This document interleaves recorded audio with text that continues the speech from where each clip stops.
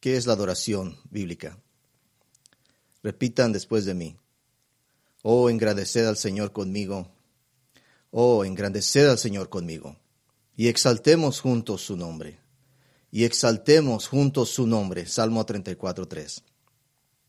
Vamos a estar en el libro de Job 1, capítulo 1, libro de Job. Mientras se encuentra Job 1, quiero que piense, que se ponga en el lugar de una persona que está herida y siente un vacío interior indefinible y está buscando desesperadamente algún tipo de ayuda espiritual. Es posible que no sepa lo que es, pero al hacer una búsqueda en el internet, buscando iglesias, se encuentra con una iglesia local que describe lo que ellos llaman una experiencia de adoración.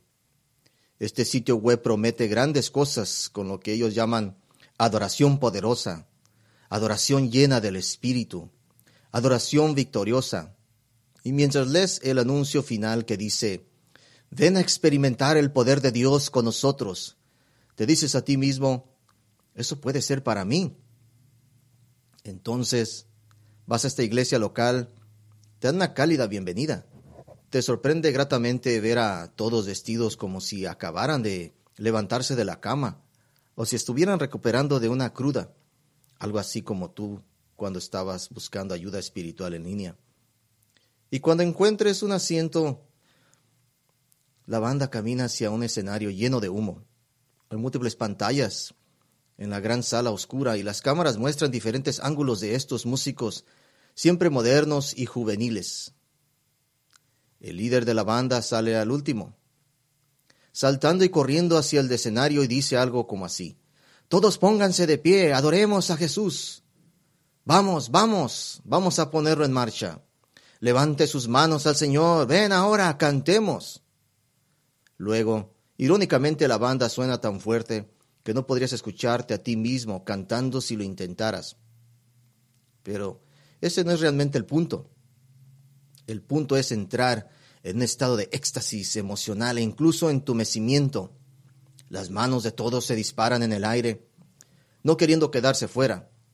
Tú también te unes, y es divertido y se siente bien. Después de algunas canciones alegres, el estado de ánimo se calma y los miembros de la banda pasan de saltar en un escenario a mirar hacia el cielo con los ojos entrecerrados. Tal vez con un foco suave sobre un cantante principal mientras la música se relaja y ahora las lágrimas comienzan a fluir. Y después de unos 30 o 45 minutos de esto, te conmueves y te sientes emocionalmente. Esas emociones que nunca antes habías sentido. Y crees que acabas de tener la experiencia de adoración que se prometió en el sitio web de esta iglesia. Luego escuchas un mensaje breve pero interesante sobre cómo Dios está tan enamorado de ti. Dios está tan deleitado en ti. ¿Por qué huirías de Él? Su amor por ti estalla y desborda y solo quiere darte cosas buenísimas. A estas alturas está enganchado usted. No solo regresarás la próxima semana, sino que traerás gente contigo. No es de extrañar que el estacionamiento esté lleno de autos. Y te vas en un estado de éxtasis, verdaderamente creyendo que acabas de encontrarte con Dios. Sientes que has adorado.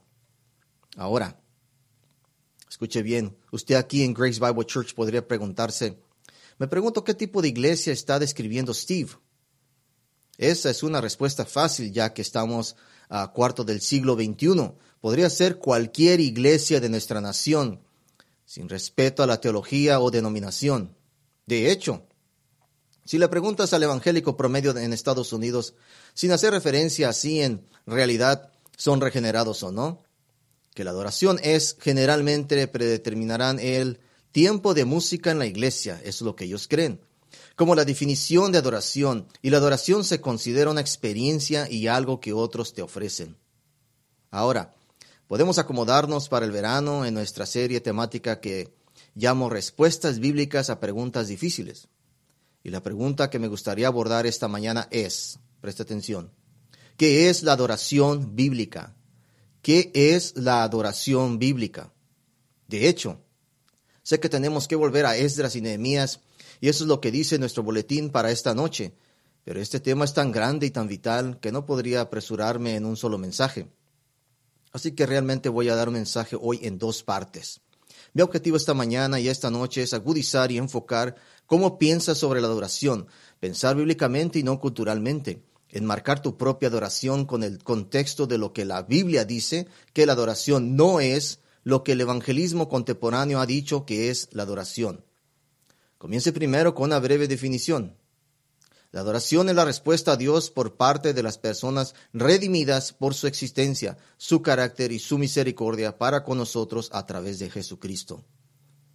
Este es un mensaje de actualidad, por lo que me referiré a muchas partes diferentes de las Escrituras, a las que no tendremos tiempo de recurrir, ya que me referiré a un par de docenas de lugares diferentes fácilmente.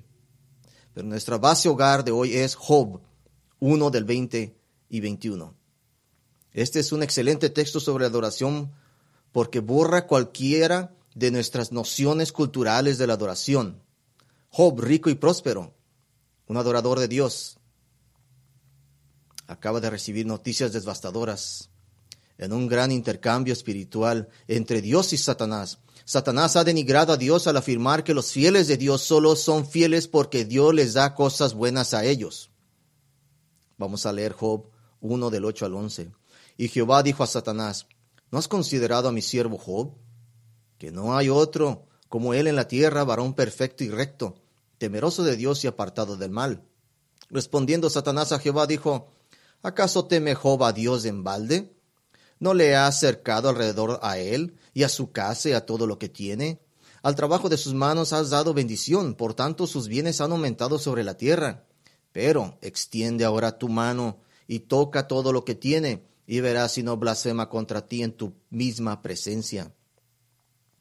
Y así la noticia devastadora que ha recibido Job es que todas sus propiedades y riquezas han sido robadas y destruidas, y que sus 10 hijos adultos han muerto, todos en una casa que se derrumbó sobre ellos. ¿Qué hizo Job? ¿Qué fue lo que hizo él? Vamos a leer en Job 1, 20 al 21. Entonces Job se levantó y rasgó su manto y rasuró su cabeza y se postró en tierra y adoró. Y dijo: desnudo salí del vientre de mi madre, y desnudo volveré allá. Jehová dio y Jehová quitó. Sea el nombre de Jehová bendito. Vamos a tomar muchos senderos de conejos hoy, pero quiero organizar nuestros pensamientos en 4 verdades básicas sobre la adoración bíblica que podemos derivar de este texto, y las usaremos como puntos de partida para tratar un par de amplia comprensión de la adoración bíblica.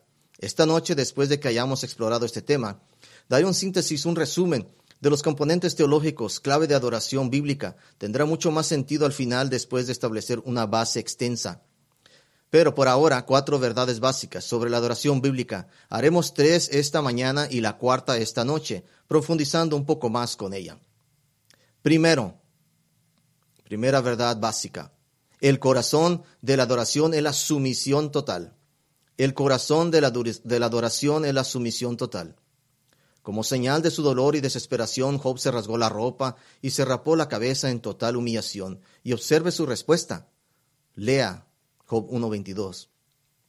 En todo esto no pecó Job, ni atribuyó a Dios despropósito alguno. En lugar, Job, se postró en tierra y adoró. Esto está en una categoría diferente al típico servicio de la iglesia que les describí hace un momento. No hay éxtasis, no hay regocijo, y la única emoción que siente Job es agonía absoluta y dolor. Pero su respuesta nos demuestra cuál es el verdadero corazón de la adoración: sumisión total. Se somete al derecho de Dios de hacer lo que Él quiera en versículo 21 y demuestra esta sumisión en su postura de adoración, un reflejo de su corazón. Y mira la absoluta humildad del corazón de Job. Obsérvela. Nuestro texto en inglés dice que Job se postró en tierra y adoró. Ambos verbos significan colapsar al suelo, tenderse al suelo. Y el segundo tiene una forma que, junto con el primer verbo, enfatiza que él hizo esto repetidamente, quizás durante días o incluso semanas. Pero, ¿es esta postura física y actitud de adoración del corazón solo porque Job estaba en tal dolor? No. En realidad, La experiencia de Job está describiendo la norma para la adoración en las Escrituras. Todas las palabras principales para adoración en las Escrituras implican o declaran directamente algún tipo de sumisión humilde y no se refieren particularmente a una emoción asociada. Muestra de encuesta. Le voy a dar una encuesta sobre 4 palabras. En el Antiguo Testamento tenemos una palabra y las voy a enumerar. Le voy a llamar la palabra 1 a esta. Hishtakawa. Hishtakawa, palabra 1, aparece 170 veces en el Antiguo Testamento, en la mayoría de los casos indicando la adoración a Dios o a los ídolos. Su sentido raíz original describe la acción física de postrarse en el suelo como un acto de sumisión a un superior, un acto de autohumillación. También se convirtió en un símbolo de la actitud de adoración esperada, una de autodespreciarse en comparación con el objeto de adoración. Éxodo 4:31 dice, el pueblo creyó, y cuando oyeron que el Señor había visitado a los hijos de Israel y que había visto su aflicción, se inclinaron y adoraron. Segunda palabra, kabod. Kabod, segunda palabra. No es una palabra de adoración directa, pero se usa tanto junto con las palabras de adoración que no se puede pasar por alto. Usado prominentemente en Salmos, Isaías, Éxodo, Ezequiel y Proverbios, y generalmente significa ser pesado o tiene peso. En sentido figurado, para hablar de alguien de valor o impresionante.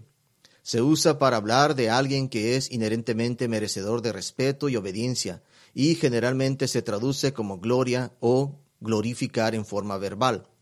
Cuando se habla de la gloria de Dios, a menudo se asocia con la manifestación de su esplendor y su carácter a su pueblo.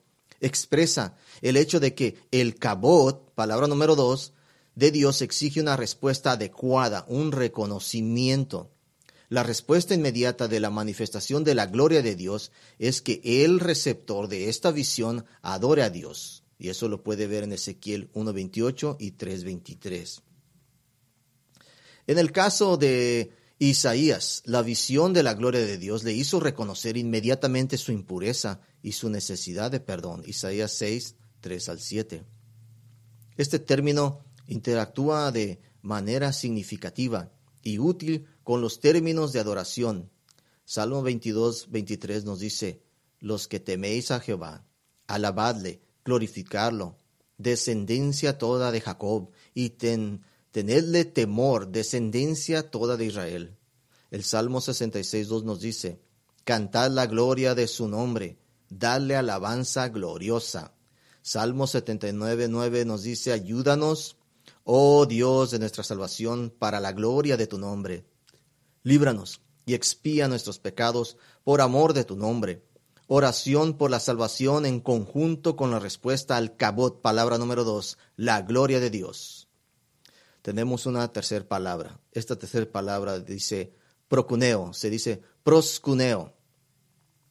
Este es el equivalente griego a la palabra número 1 en el Antiguo Testamento, que significa inclinarse o postrarse físicamente en un acto de adoración.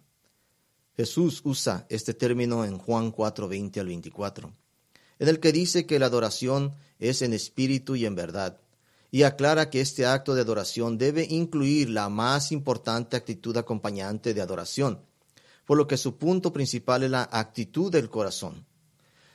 Pero postrarse en el suelo literal en la adoración sigue desempeñando un papel muy real en ciertos casos de adoración.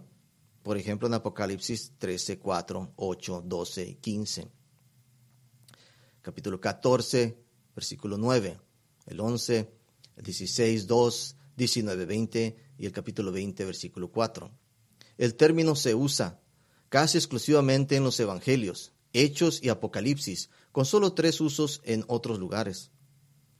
Los reyes magos del oriente, estos hombres sabios, preguntaron en Mateo 2:2, ¿dónde está el rey de los judíos que ha nacido? Porque vimos su estrella y cuando salió y venimos a adorarle. Palabra número 4, pipto. Esta es la palabra número 4 que les quiero mostrar. Pipto significa también caer o postrarse ante alguien.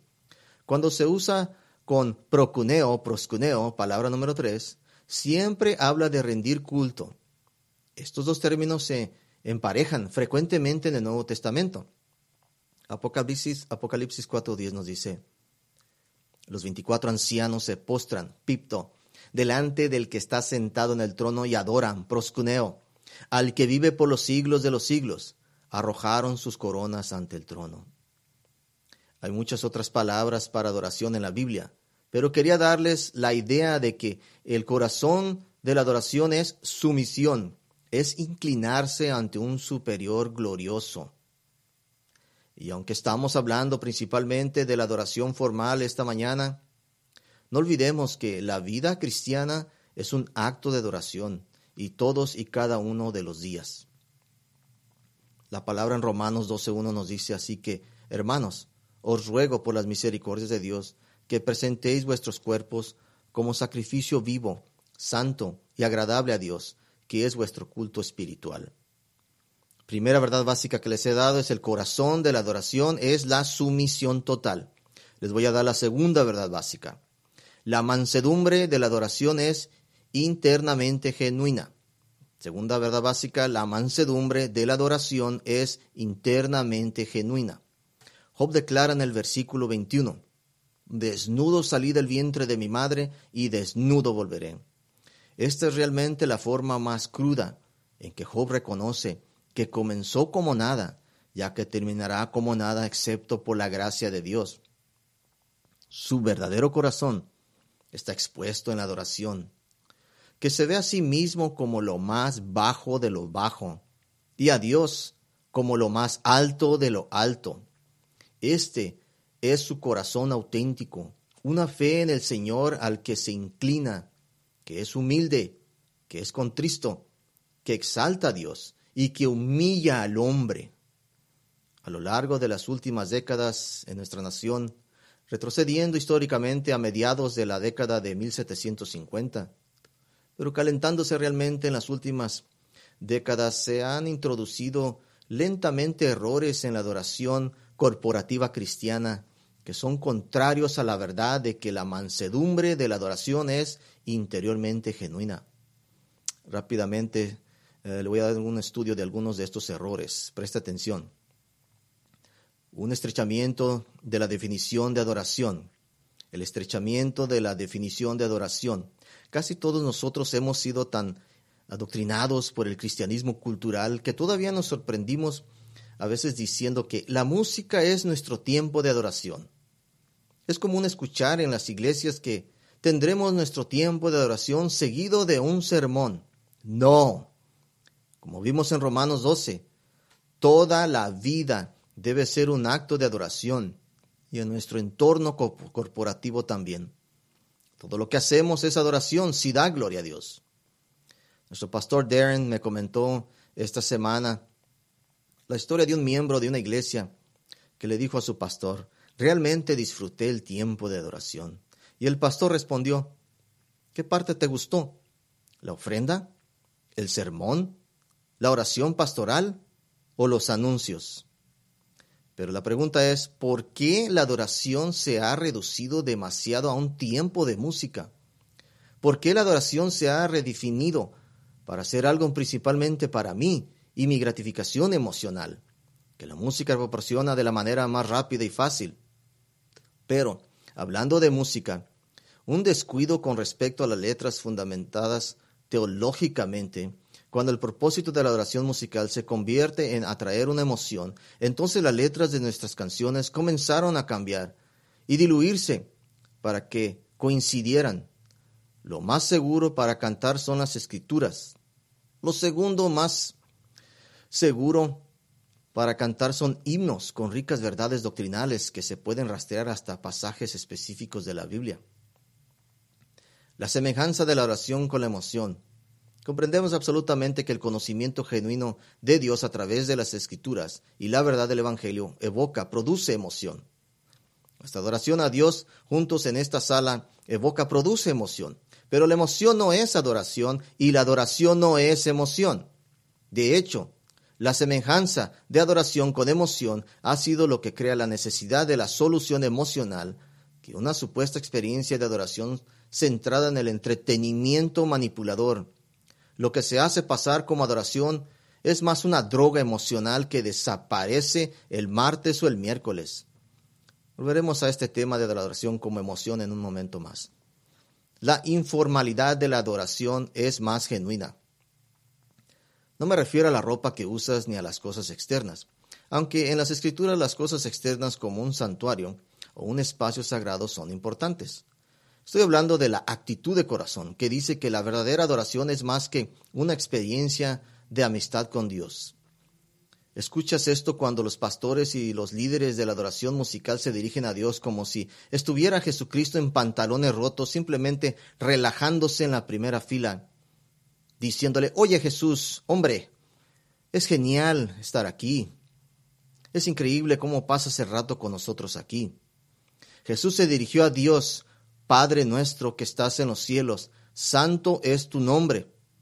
Sí, le hablas a Dios como a tu Padre y a Jesús como tu Salvador, e incluso como la Escritura lo llama, el hermano mayor entre muchos hermanos. Pero esto no niega que adorar a Dios es una actitud del corazón de mansedumbre y caer ante Él. Una descentralización de la predicación como cúspide de la adoración. ¿Por qué la palabra predicada es la cúspide de nuestra adoración? Porque es a través de la palabra predicada que nos hacemos como el Dios que adoramos. Es la palabra predicada que te transforma en la imagen de Jesucristo. Jesús lo dijo de esta manera en su gran oración sacerdotal por nosotros en Juan 17:17. Santifícalos en la verdad.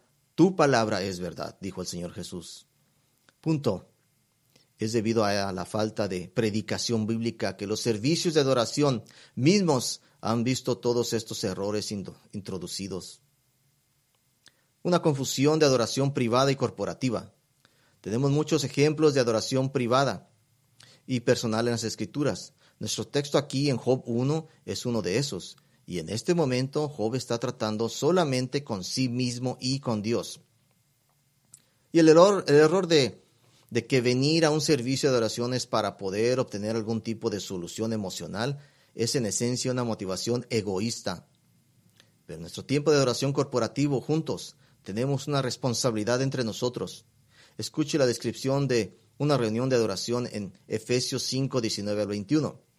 Dirigiéndose unos a otros con salmos, himnos y cánticos espirituales, cantando y alabando al Señor con vuestro corazón, dando gracias siempre y por todo a Dios, Padre, en el nombre de nuestro Señor Jesucristo, sometiéndonos unos a otros en el temor de Cristo. No estás aquí solo para ti, estamos aquí el uno para el otro. El abaratar de la adoración. Si abres tu boca para cantar al Señor, si escuchas atentamente la palabra de Dios, si tienes un corazón verdaderamente agradecido, si estás en una actitud enfocada de adoración y oración, si te esfuerzas por no ser una distracción para los demás, te voy a hacer una pregunta. ¿Por qué has asumido que Dios recibirá esto? ¿Por qué has asumido que Dios quiere escuchar tus canciones y está complacido con tu mente ansiosa de escuchar? Te voy a dar la respuesta correcta. Porque se pagó el precio de entrada para adorar a Dios.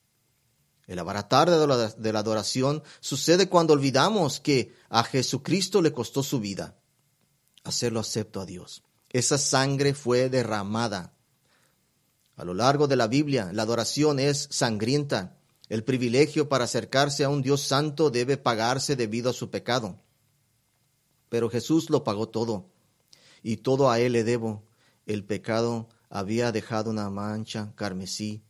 Él nos lavó blancos como la nieve. La próxima vez que reciba la cena del Señor, recuerde que el propósito es revivir y recordar el cuerpo partido del Señor Jesucristo y la sangre derramada de Él, porque sin eso Dios no tiene nada que ver con usted.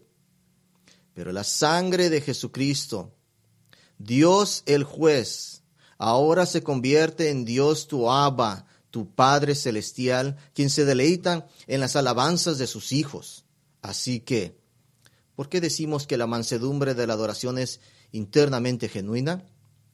Una de las principales funciones de adorar a Dios es que es inherentemente un reconocimiento de tu debilidad, tu impotencia y tu tremenda necesidad de gracia y misericordia a través de Cristo. Primera verdad básica, el corazón de la adoración es la sumisión total. La segunda verdad básica, la mansedumbre de la adoración es internamente genuina. La tercera verdad básica, el enfoque de la adoración es Dios soberano. El enfoque de la adoración es Dios soberano. Job declara en el versículo 21 el poder y el derecho de la soberanía de Dios. Jehová dio y Jehová quitó. Una de las funciones principales de la adoración es reconocer que solo Dios es soberano, que solo Él tiene el control de todos los eventos y tiene el derecho inherente como el creador de todas las cosas. Este es Job adorando a Dios cuando Dios da y adorando a Dios cuando Dios quita. Esta es la adoración centrada en Dios y no la contrariedad misma de la adoración centrada en el humano que han a menudo caracterizado el evangelismo moderno. ¿Qué sucedió? ¿Qué llevó a la iglesia a este punto? Quiero invertir un poco de tiempo rastreando la historia de lo que pasó, así que preste mucha atención.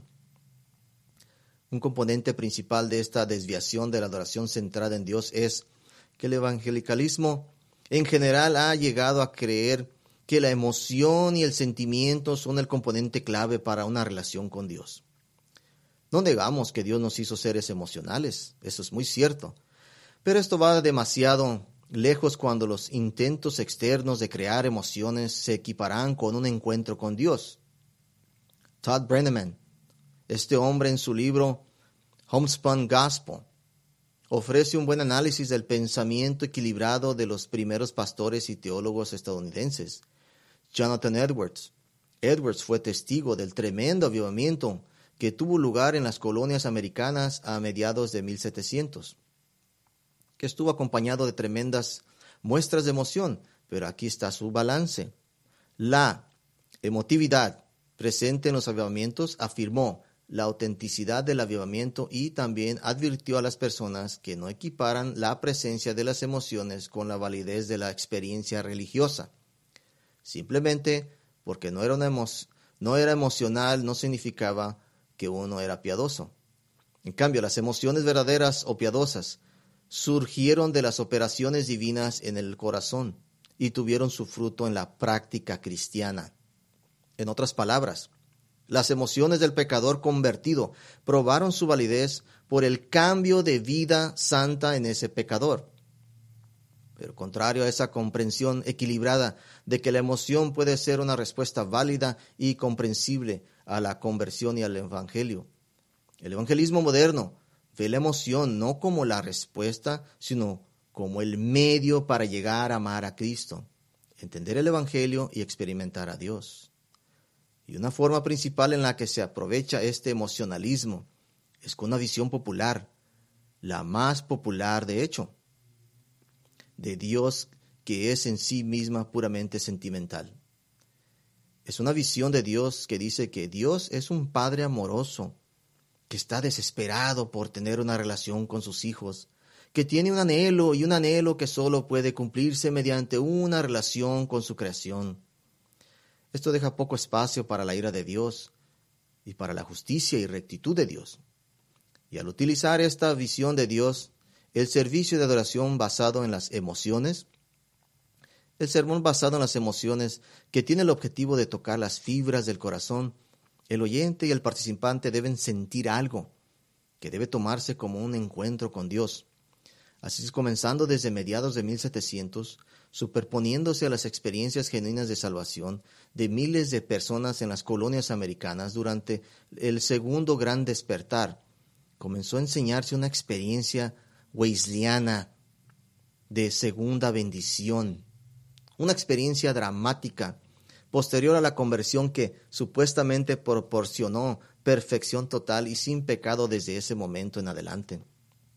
El sucesor de John Wesley, el hombre nombrado John Fletcher, tomó Hechos 11:16, que había de ser bautizado con el Espíritu Santo. En términos teológicamente precisos, habla del momento de la salvación y el incluir de una persona en la iglesia al pueblo de Dios. Pero Fletcher enseñó que este evento fue después de la salvación. y fue una experiencia cristiana superior y lo etiquetó como el bautismo en el Espíritu Santo. En el metodismo americano en el siglo XIX, esta noción de una experiencia emocional como necesaria para la verdadera espiritualidad se había arraigado significativamente. A mediados del siglo XIX en Estados Unidos, las reuniones de avivamiento comenzaron a usar técnicas para quebrantar emocionalmente a las personas y crear la sensación de haber encontrado lo divino. Largas reuniones noche tras noche, canto que podría durar varias horas, invitaciones por evangelistas con emotiva e intensa repetición. Al fines del siglo XIX, un encuentro con Dios ahora se consideraba normalmente como un evento extremadamente emotivo, con emoción tanto como el medio para encontrar a Dios como el resultado del encuentro con Dios. Así que, a principios del siglo XX, la Iglesia de Jesucristo estaba madura para una dirección equivocada masiva. ¿Qué podría posiblemente superar las reuniones de avivamiento emocional? Las conversiones dramáticas que parecían, al menos en la superficie, cambiar la vida a pesar de que se predicaba un evangelio centrado en el humano. Charles Parham tenía una escuela de capacitación bíblica en Topeka, Kansas. Fue un ex pastor metodista que enseñó que el bautismo del Espíritu Santo estaba trayendo milagros del primer siglo. Enseñó que la única evidencia del bautismo del Espíritu Santo era el hablar en lenguas, por lo que sus alumnos comenzaron a orar por este bautismo. Y finalmente, el 1 de enero de 1901, Agnes Osman aparentemente se convirtió en la primera persona moderna en el hablar en lenguas, que algunos identificaron como un chino mandarín. Más tarde se demostró que no era ningún idioma, solo un balbuceo. Un hombre profundamente influenciado por Mr. Parham fue William Seymour. Seymour se convirtió en pastor de una iglesia nazarena en Los Ángeles y predicó que cualquiera que no habla en lenguas no es bautizado en el Espíritu Santo. La iglesia estaba molesta y cerraron la puerta con candado para que no entrara. Un par de meses después se convirtió en pastor de una iglesia de santidad en la calle Azusa en el centro de Los Ángeles. Durante los próximos 3 años y medio, miles de personas afirmaron haber recibido el don de lenguas en servicios de adoración muy cargados de emociones en la calle Azusa, y luego llevaron esta experiencia a sus iglesias en todo el país. Note esto. Me ocuparé del don de lenguas en un mensaje separado. Lo que les estoy mostrando es que el emocionalismo que se volvió normal en el siglo XIX, ahora fue llevado a un frenesí por el movimiento pentecostal a principios del siglo XX. Durante las próximas décadas, la Iglesia Pentecostal, las Asambleas de Dios, la Iglesia Internacional del Evangelio Cuadrangular, dominaron la experiencia cristiana hasta 1960. Y solo una nota, junto con el emocionalismo y el supuesto hablar en lenguas, siempre entrelazados había un mensaje de salud y riqueza. Los historiadores cristianos del siglo XX han notado que hablar en lenguas es la segunda característica más grande del movimiento carismático. La primera en la línea es la creencia de que Dios otorga riquezas a los creyentes. Entonces, de 1960 a 1979, la renovación carismática, esta es una segunda ola del movimiento carismático. En noviembre de 1959, el hombre llamado Dennis Bennett, pastor de la iglesia episcopal de St. Mark en Van Nuys, California, comenzó a orar en lenguas. Esto fue notable porque él mismo había criticado abiertamente a los pentecostales, pero ahora parecía tener la misma experiencia.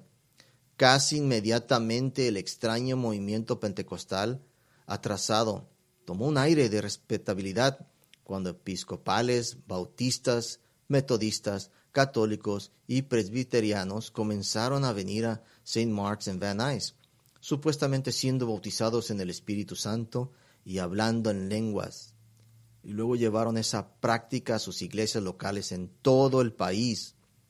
En 1980 hay una tercera ola. Trajo un nuevo sabor de esta herejía.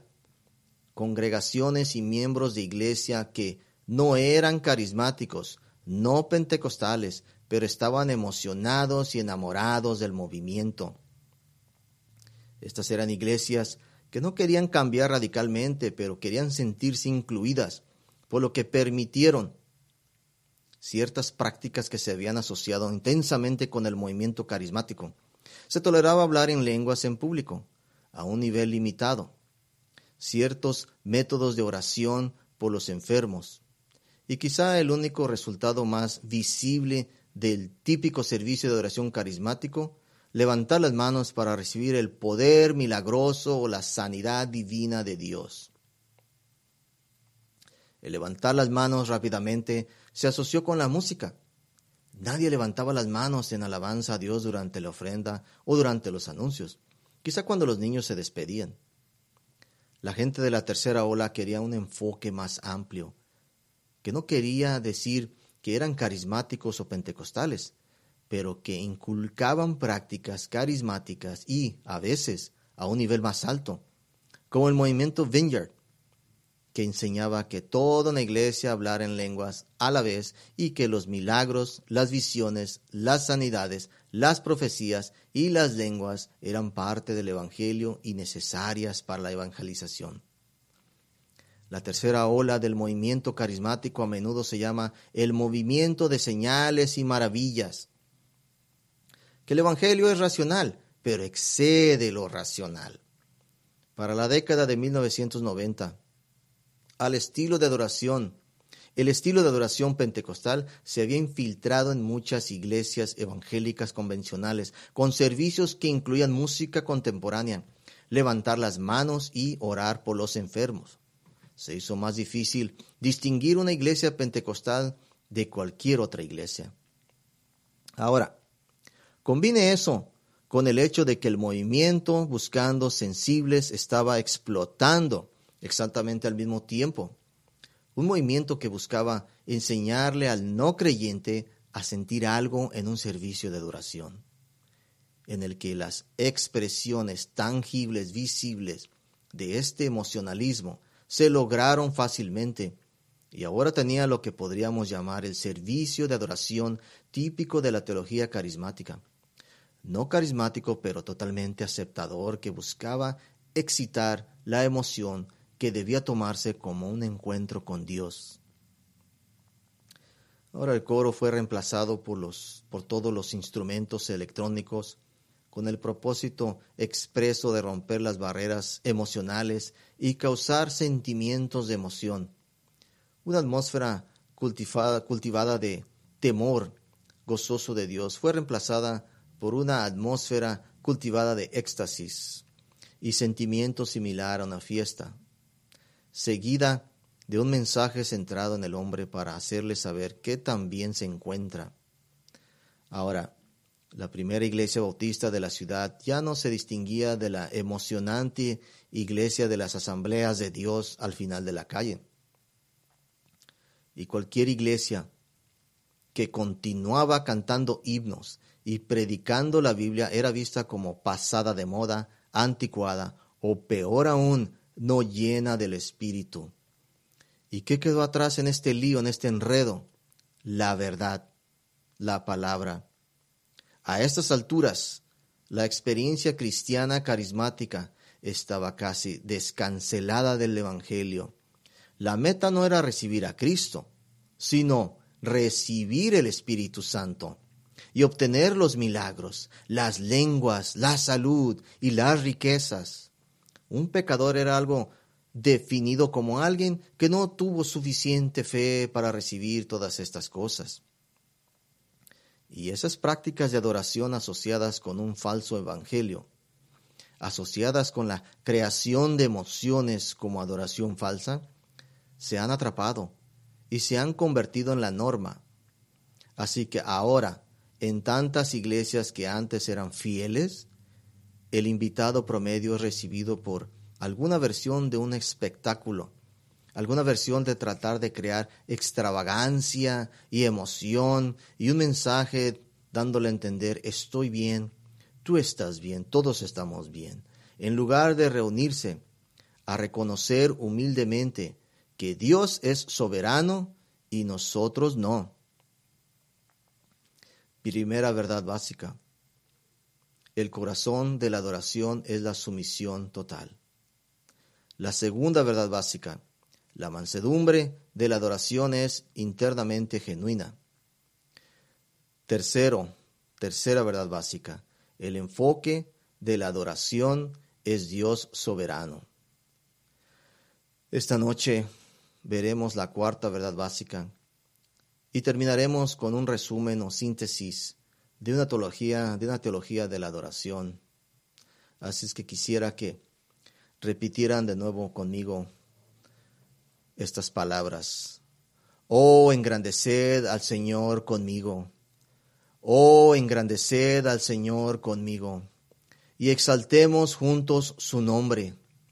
Y exaltemos juntos su nombre.